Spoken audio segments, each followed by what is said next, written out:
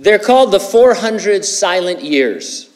It's the time between the Old Testament and New Testament during which no inspired scripture was written. It would be wrong, however, to say that God did not speak. He certainly spoke to Anna, calls her a prophetess. She may have been over 100 years old, and that would cut pretty deep into the 400 so-called silent years. God speaks. He's a talker with lots to say. He reveals himself to us so that we can know him. He speaks to everyone through the wonders of the created universe. You could call it creation evangelism, or some call it the First Testament. The heavens declare the glory of God, and the firmament shows his handiwork.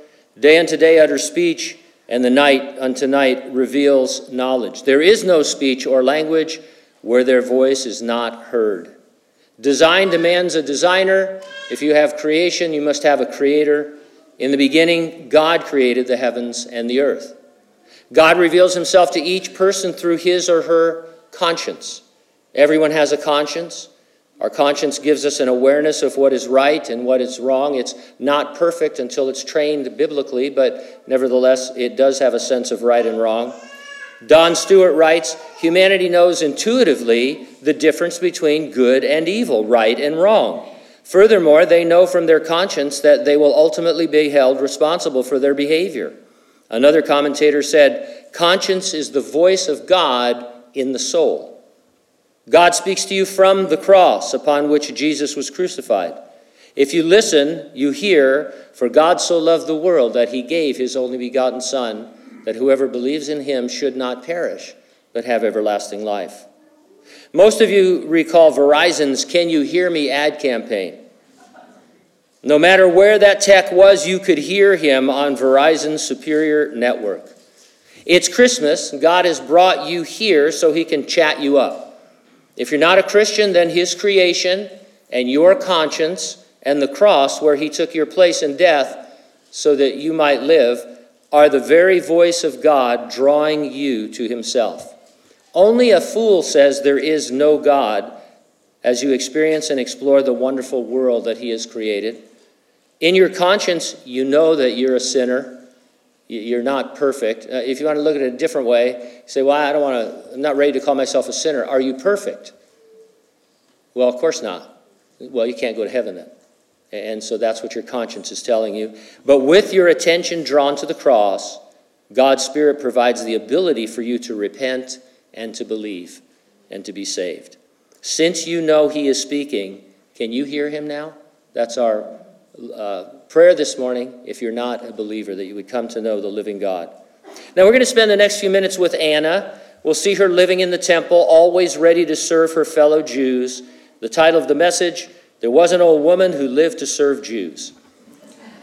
Let's have a word of prayer. Father, we come to you again in prayer because it's your word. It's inspired, Lord. The Spirit is here to teach it. Those of us that are believers have him indwelling us.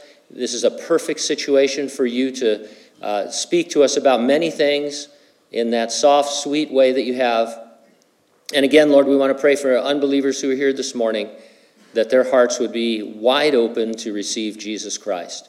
Help us, Lord, as we work through these 3 verses. In Jesus' name we pray. Those who agreed said, Amen.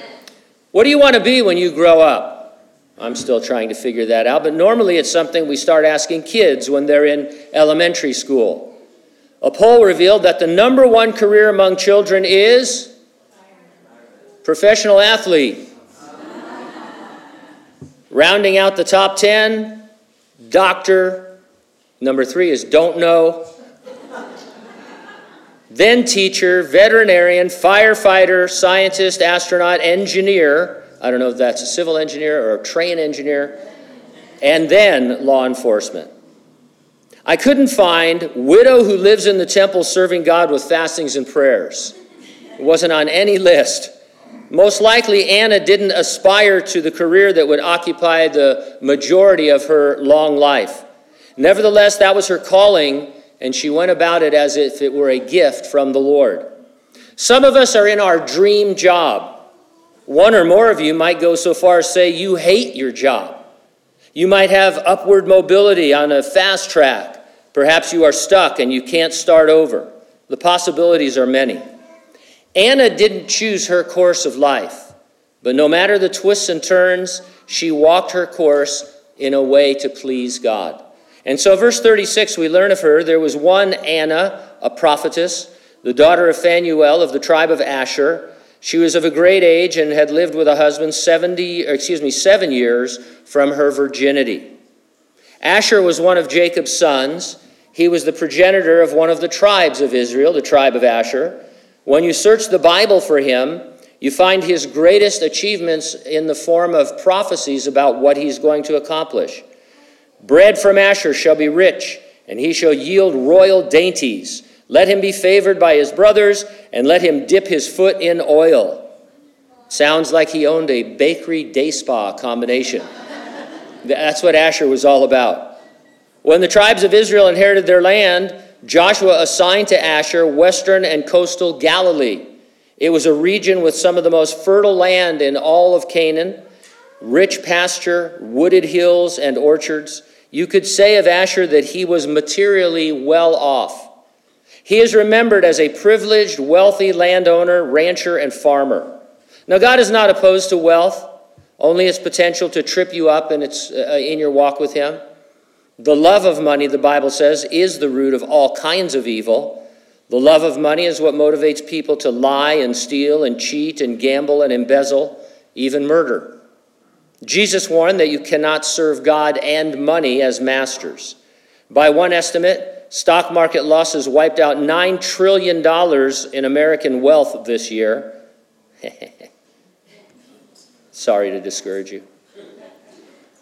Meanwhile, heaven is cranking out dividends to those who invest in God. Right? We can't know if Anna was once or even then materially well off. We can say that she spent most of her life living meagerly. And so she's an example to us of being rich in faith. Whether she was rich in other ways, we don't know, but she was certainly rich in faith. And that's what we want to be on planet Earth as we prepare for heaven. Now, her dad, Phanuel, is mentioned nowhere else. Nothing else is known about her family or her deceased husband's family. Whether or not any relatives were still involved with her, her daily contact was with the temple servants. They would be like family to her and in their relationships. And so we can't speculate too much. We mostly don't know things about Anna, but knowing that she was at the temple all the time, obviously she would get to know the various courses of priests and Levites coming through, and they were like a family to her. Now, don't think of her as some crazy oracle, the kind highlighted in fantasy movies. Prophets didn't necessarily predict the future, and technically we would list Anna with godly Old Testament women called prophetesses: Miriam, Deborah or Deborah, Huldah, and the wife of Isaiah, who's not named. The scope of their speaking for God can be ascertained by reading the relevant passages where we find them. And what I got out of them is that they advised with wisdom derived from the written word, and they revealed the will of God. And so we could say they functioned in an office of prophetess to advise about the will of God. Anna's ministry, whatever its scope, assured people that God was not silent. He was behind the scenes, prepping for the future fulfillment of his promises to them. In your walk with the Lord, if he seems silent, know that he is behind the scenes, prepping for the fulfillment of his promises to you. And by the way, I found in my life and in the lives of others, sometimes silence can be effective, edifying communication. It can be the best sometimes not to say something and to just be with somebody. Job learned that. When his comforters came, they sat with him and commiserated with him. And then when they started to counsel him, it all went downhill pretty fast. And so silence is not such a bad thing. I know we immediately think, I'm not hearing from God. Well, last week we talked about maybe we're not listening, but sometimes silence is an effective means of communication, and God will employ it. Verse 37, and this woman was a widow of about 84 years who did not depart from the temple, but served God with fastings and prayers night and day. What happened to her husband? Did they have children during their 7 years of marriage? If not, why not? Still a relatively young woman when her husband died. Why did she not get remarried? The answers to those questions are don't know, and don't know. Nothing said. She may have been 84 years old or widowed for 84 years. If she married in her teens and had been widowed for 84 years, she would be over 100 years old. At some point, she did not depart from the temple. You know, if somebody spends a great deal of time somewhere other than at home, we say that they live there. He lives at that place, you know, he's just there all the time working. Anna really did live there. She was at the temple so often, at some point they got her a little room in the temple. Another big part of her being a prophetess was to serve God with fastings and prayers night and day. Anna was on call day and night to pray for you.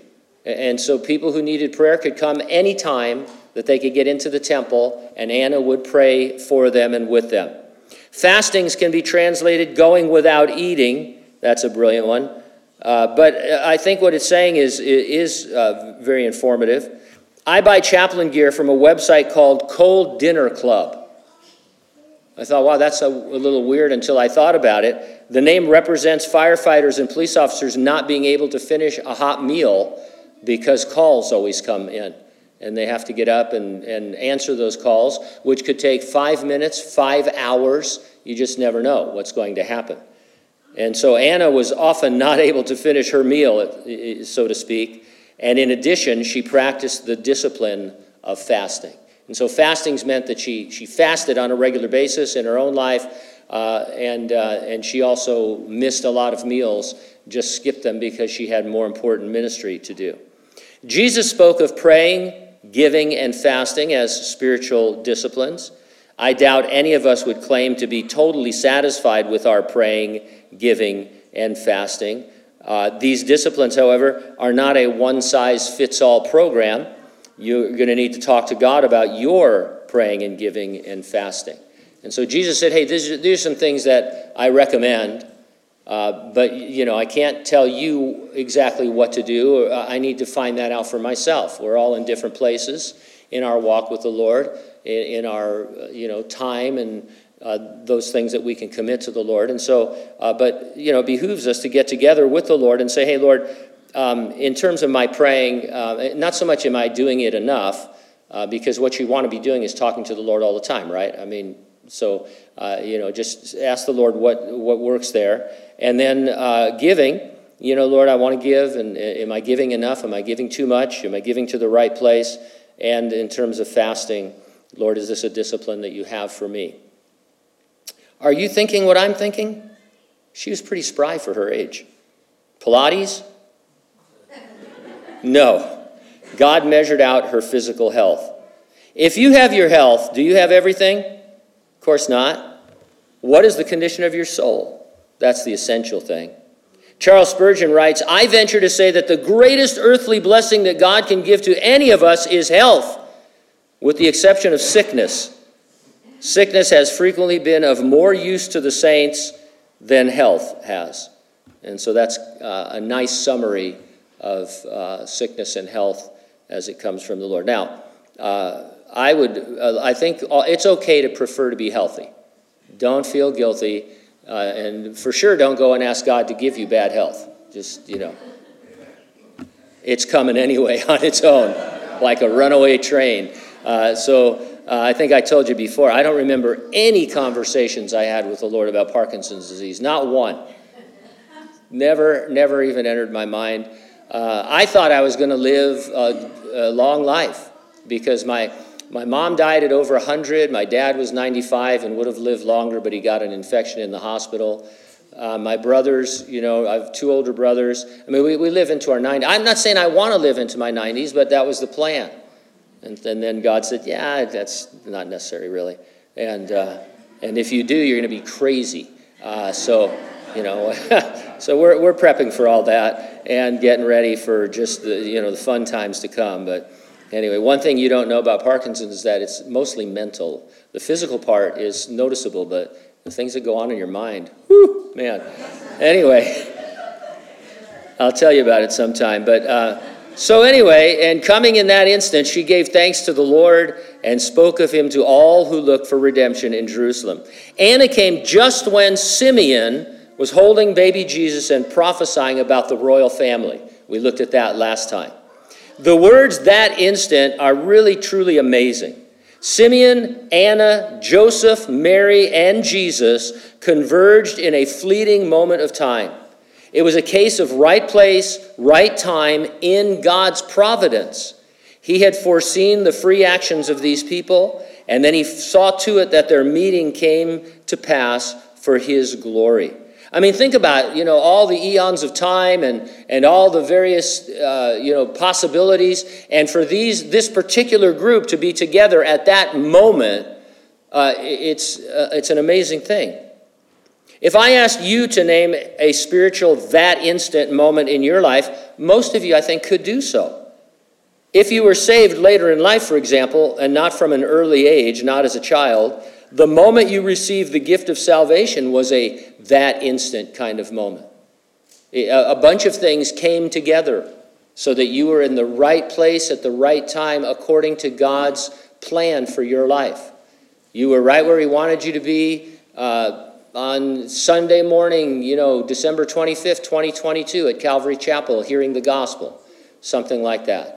And so I know that's I could say that. And there's other that instant moments when God just brings things together and you know that it's him. As long as you are on the earth, you should expect that instant moments. Look for them. Pray about them. Say, Lord, bring some things together today that are to your glory. We aren't told how Anna gave thanks. May have been silently in her heart. Maybe it was out loud. Probably describes not just her immediate reaction, but an ongoing one.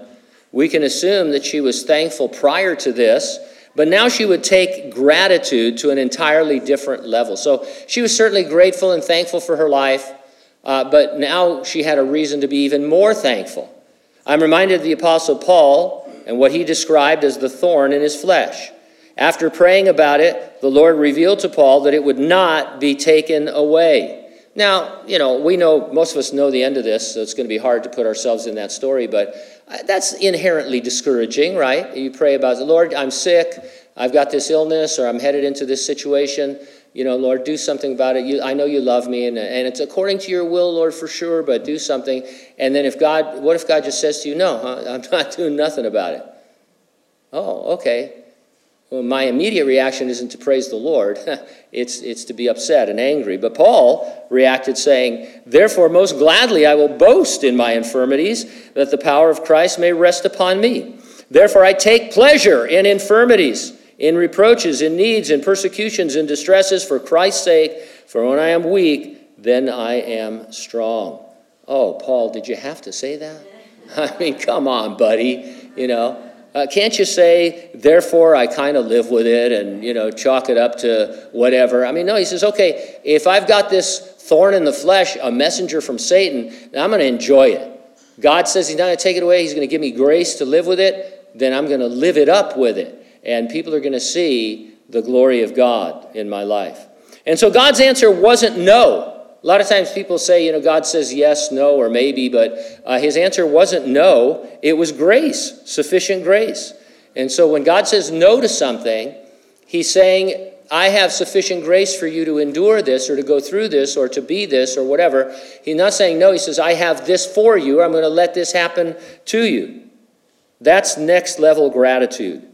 Anna spoke of him to all. As a prophetess, she already did this. But now again, there was a renewed excitement that expressed itself in her sharing. We all get into, spiritual ruts, right? And then we get rejuvenated. We hear something or we just repent or whatever it might be, and we have a greater sense and get into a new, renewed excitement. If that marks you, if you're kind of meh, my favorite word right now is meh. I don't know what it means, but some things are just so descriptive, right? It's like people say, how do you feel? I go, meh. Gotta be careful because it sounds like a goat sometimes. Meh. I got to do it without tremolo in my voice, which is hard. But anyway, God's answer isn't no, it's grace. I have grace for you. And it's a grace that you would have never had if you weren't in this situation. We don't need to store up grace. God gives us grace that's sufficient for the moment. All those who look for redemption in Jerusalem were godly Israelites who hoped for the arrival of their promised Messiah. Here, that hope is called redemption. A redeemer was a certain person described in the Bible who had a very important role in their tribal culture. So whatever we might think about being redeemed or a redeemer or all that, we have to subordinate it to what they would have understood. The Jews connected the Messiah to a person in the law of Moses known as the kinsman redeemer. Our friends at gotquestions.org put it like this: the kinsman redeemer is a male relative who had the privilege and responsibility to act on behalf of a relative who was in trouble, danger, or need. The Hebrew term goel for kinsman redeemer designates one who delivers or rescues or redeems property or person. And so it is a male relative who steps in when you're in terrible trouble, enslaved, about to be attacked, those kinds of things. There's not just one particular moment, but he's your rescuer, he's your deliverer, he's your redeemer. Another commentator said, a kinsman redeemer was someone who redeemed what was lost. This could be the other person's property, their freedom, or even their name. The kinsman might also be called upon to exact revenge on someone who may have killed a relative. In short, the kinsman was a rescuer and a restorer. Summarizing our redemption as Christians, one author said, to be redeemed is to be forgiven, holy, justified, free, adopted, and reconciled. Commenting on our need to be redeemed, Dave Hunt said, the more clearly we see the infinite chasm between God's glory and our sinful falling short thereof, the greater will be our appreciation of his grace and love in bridging that gulf to redeem us. There were 4 requirements you had to meet to goel. You had to be kin, you had to be willing, you had to be able to redeem, and you had to pay the price in full. Jesus was Israel's goel. He was their redeemer. He was God in human flesh. He became just like you and me, our kin, which puts him in a position so that he could redeem us. The situation that we're in because of sin requires redemption, and it requires the redemption of somebody who can do it. Another human being can't because they're in the same position. A slave can't redeem another slave. And so there has to be a human being who's perfect, who can act as the redeemer, and that happened when Jesus was born that first Christmas day, the virgin birth of Christ. Jesus gave up his life for us as a sacrifice of his own free will. He wasn't running and hiding and changing his identity, and they had to find him and drag him to the cross. He knew he was going there his entire life. Because Jesus was God, he has the ability to redeem us, and he paid the price. We are told that he gave his life to free us from every kind of sin, to cleanse us, and to make us his very own people. If you want to really understand redemption, read the short book of Ruth in your Bible. It tells the story of a goel rescuing and restoring his kin, but it's told as a love story.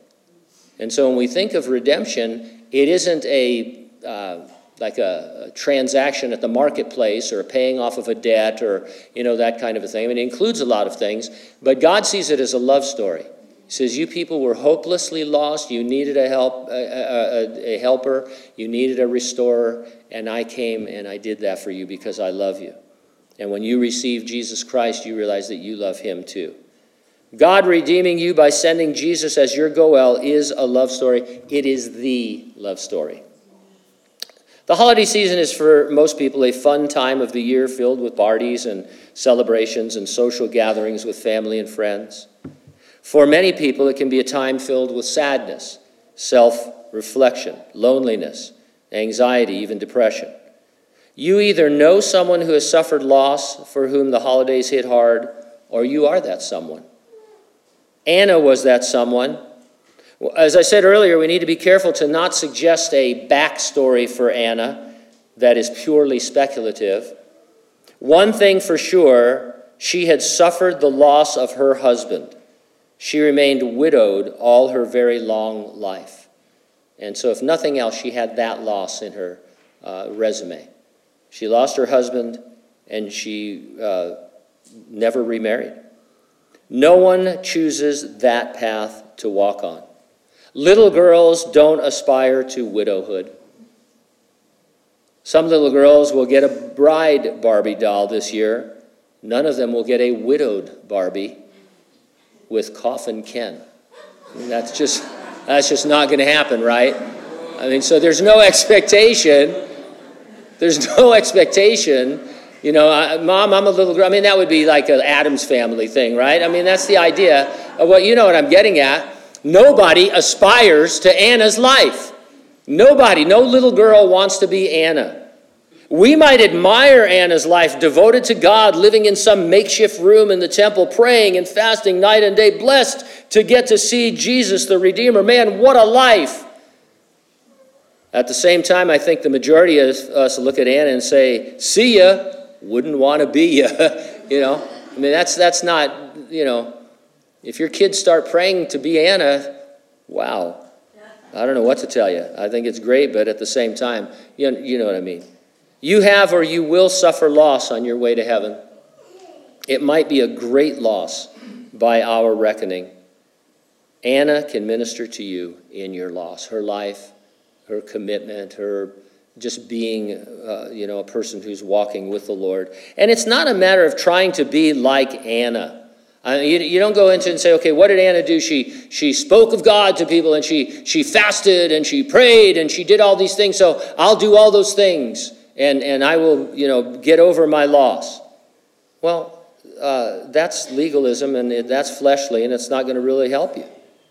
It's not a matter of trying to be like Anna. You are Anna already. You're an Anna. In fact, you're better off than Anna spiritually because you have God's Spirit in you. Anna didn't overcome loss by praying and fasting and living at church. She didn't discipline herself out of depression. She was on a walk with God, and she accepted that her path went through the loss of her spouse and all these other things that followed.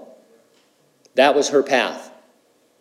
The truth is, and this isn't a slam, this isn't a put down, I love being an American and being raised in America, and all of that goes with our prosperity. And so, it's easy to say, oh, you guys, you're so prosperous. I have like 20 pairs of shoes now. I don't know what happened to me. I got shoe crazy, the other day. They're all, used from the internet, but still, So I'm not, this isn't a big rebuke to everybody about this, but if we lived in most of the rest of the world, the kinds of things that we consider loss are small. When in most of the world, the goal, if you say, what do you want to be when you grow up? The answer is alive. I want to still be alive when I grow up. That's what I want to be. I want to grow up because there's a really, really good chance that I'm not going to. And so when you're living that kind of terror, life has a different perspective. Not to say that you haven't suffered loss, or that I haven't suffered loss, or that we will suffer loss. We will. And so we can't overcome it by doing things. We have to realize we're walking with God. We accept our path, and that it goes through loss and these other things. You and I don't know where our path will lead. On earth, it will involve greater or lesser loss on account of the problem of sin. The psalmist wrote, my flesh and my heart may fail, but God is the strength of my heart and my portion forever. That would have been a good life verse for Anna. I mean, that kind of describes everything that we've talked about. My heart and my flesh may fail. And certainly it must have, however her husband might have died, whenever he died, 7 years into her marriage. She could have been just in her late teens or early 20s at that time. You did not want to be a divorced woman in that culture. It meant poverty for the most part, or, living with family, which isn't always the greatest thing. There were all kinds of superstitions about widows. One I came across, that you don't want to marry someone who's been widowed twice, because you start to think, this is a black widow, And so I mean, if you just did not want to be a widow, that was like, it was like getting a diagnosis of spiritual cancer, right? All of a sudden they come and they say, hey, your husband is dead, you're radioactive now, and either nobody's going to want to marry you, or your life is just, not going to be what you thought it was going to be. But she said, God is the strength of my heart and my portion forever. And so while we grieve and suffer loss, at the same time, God is our portion. He's with us, walking with us in it. This would have been a good life verse for Anna. Let it be yours while waiting for your own, or if you've been given a life verse, let it fill your heart. What we're talking about here is that a relationship with God through Jesus Christ overcomes in the sense that you are able to, with the Apostle Paul say, I'm grateful for your grace because in my weakness, you're strong. And all I want to do with life is show you to other people. That's the glory of God, is to make what is invisible visible to others. And so let God do that in whatever circumstance you find yourself in. Amen? Amen.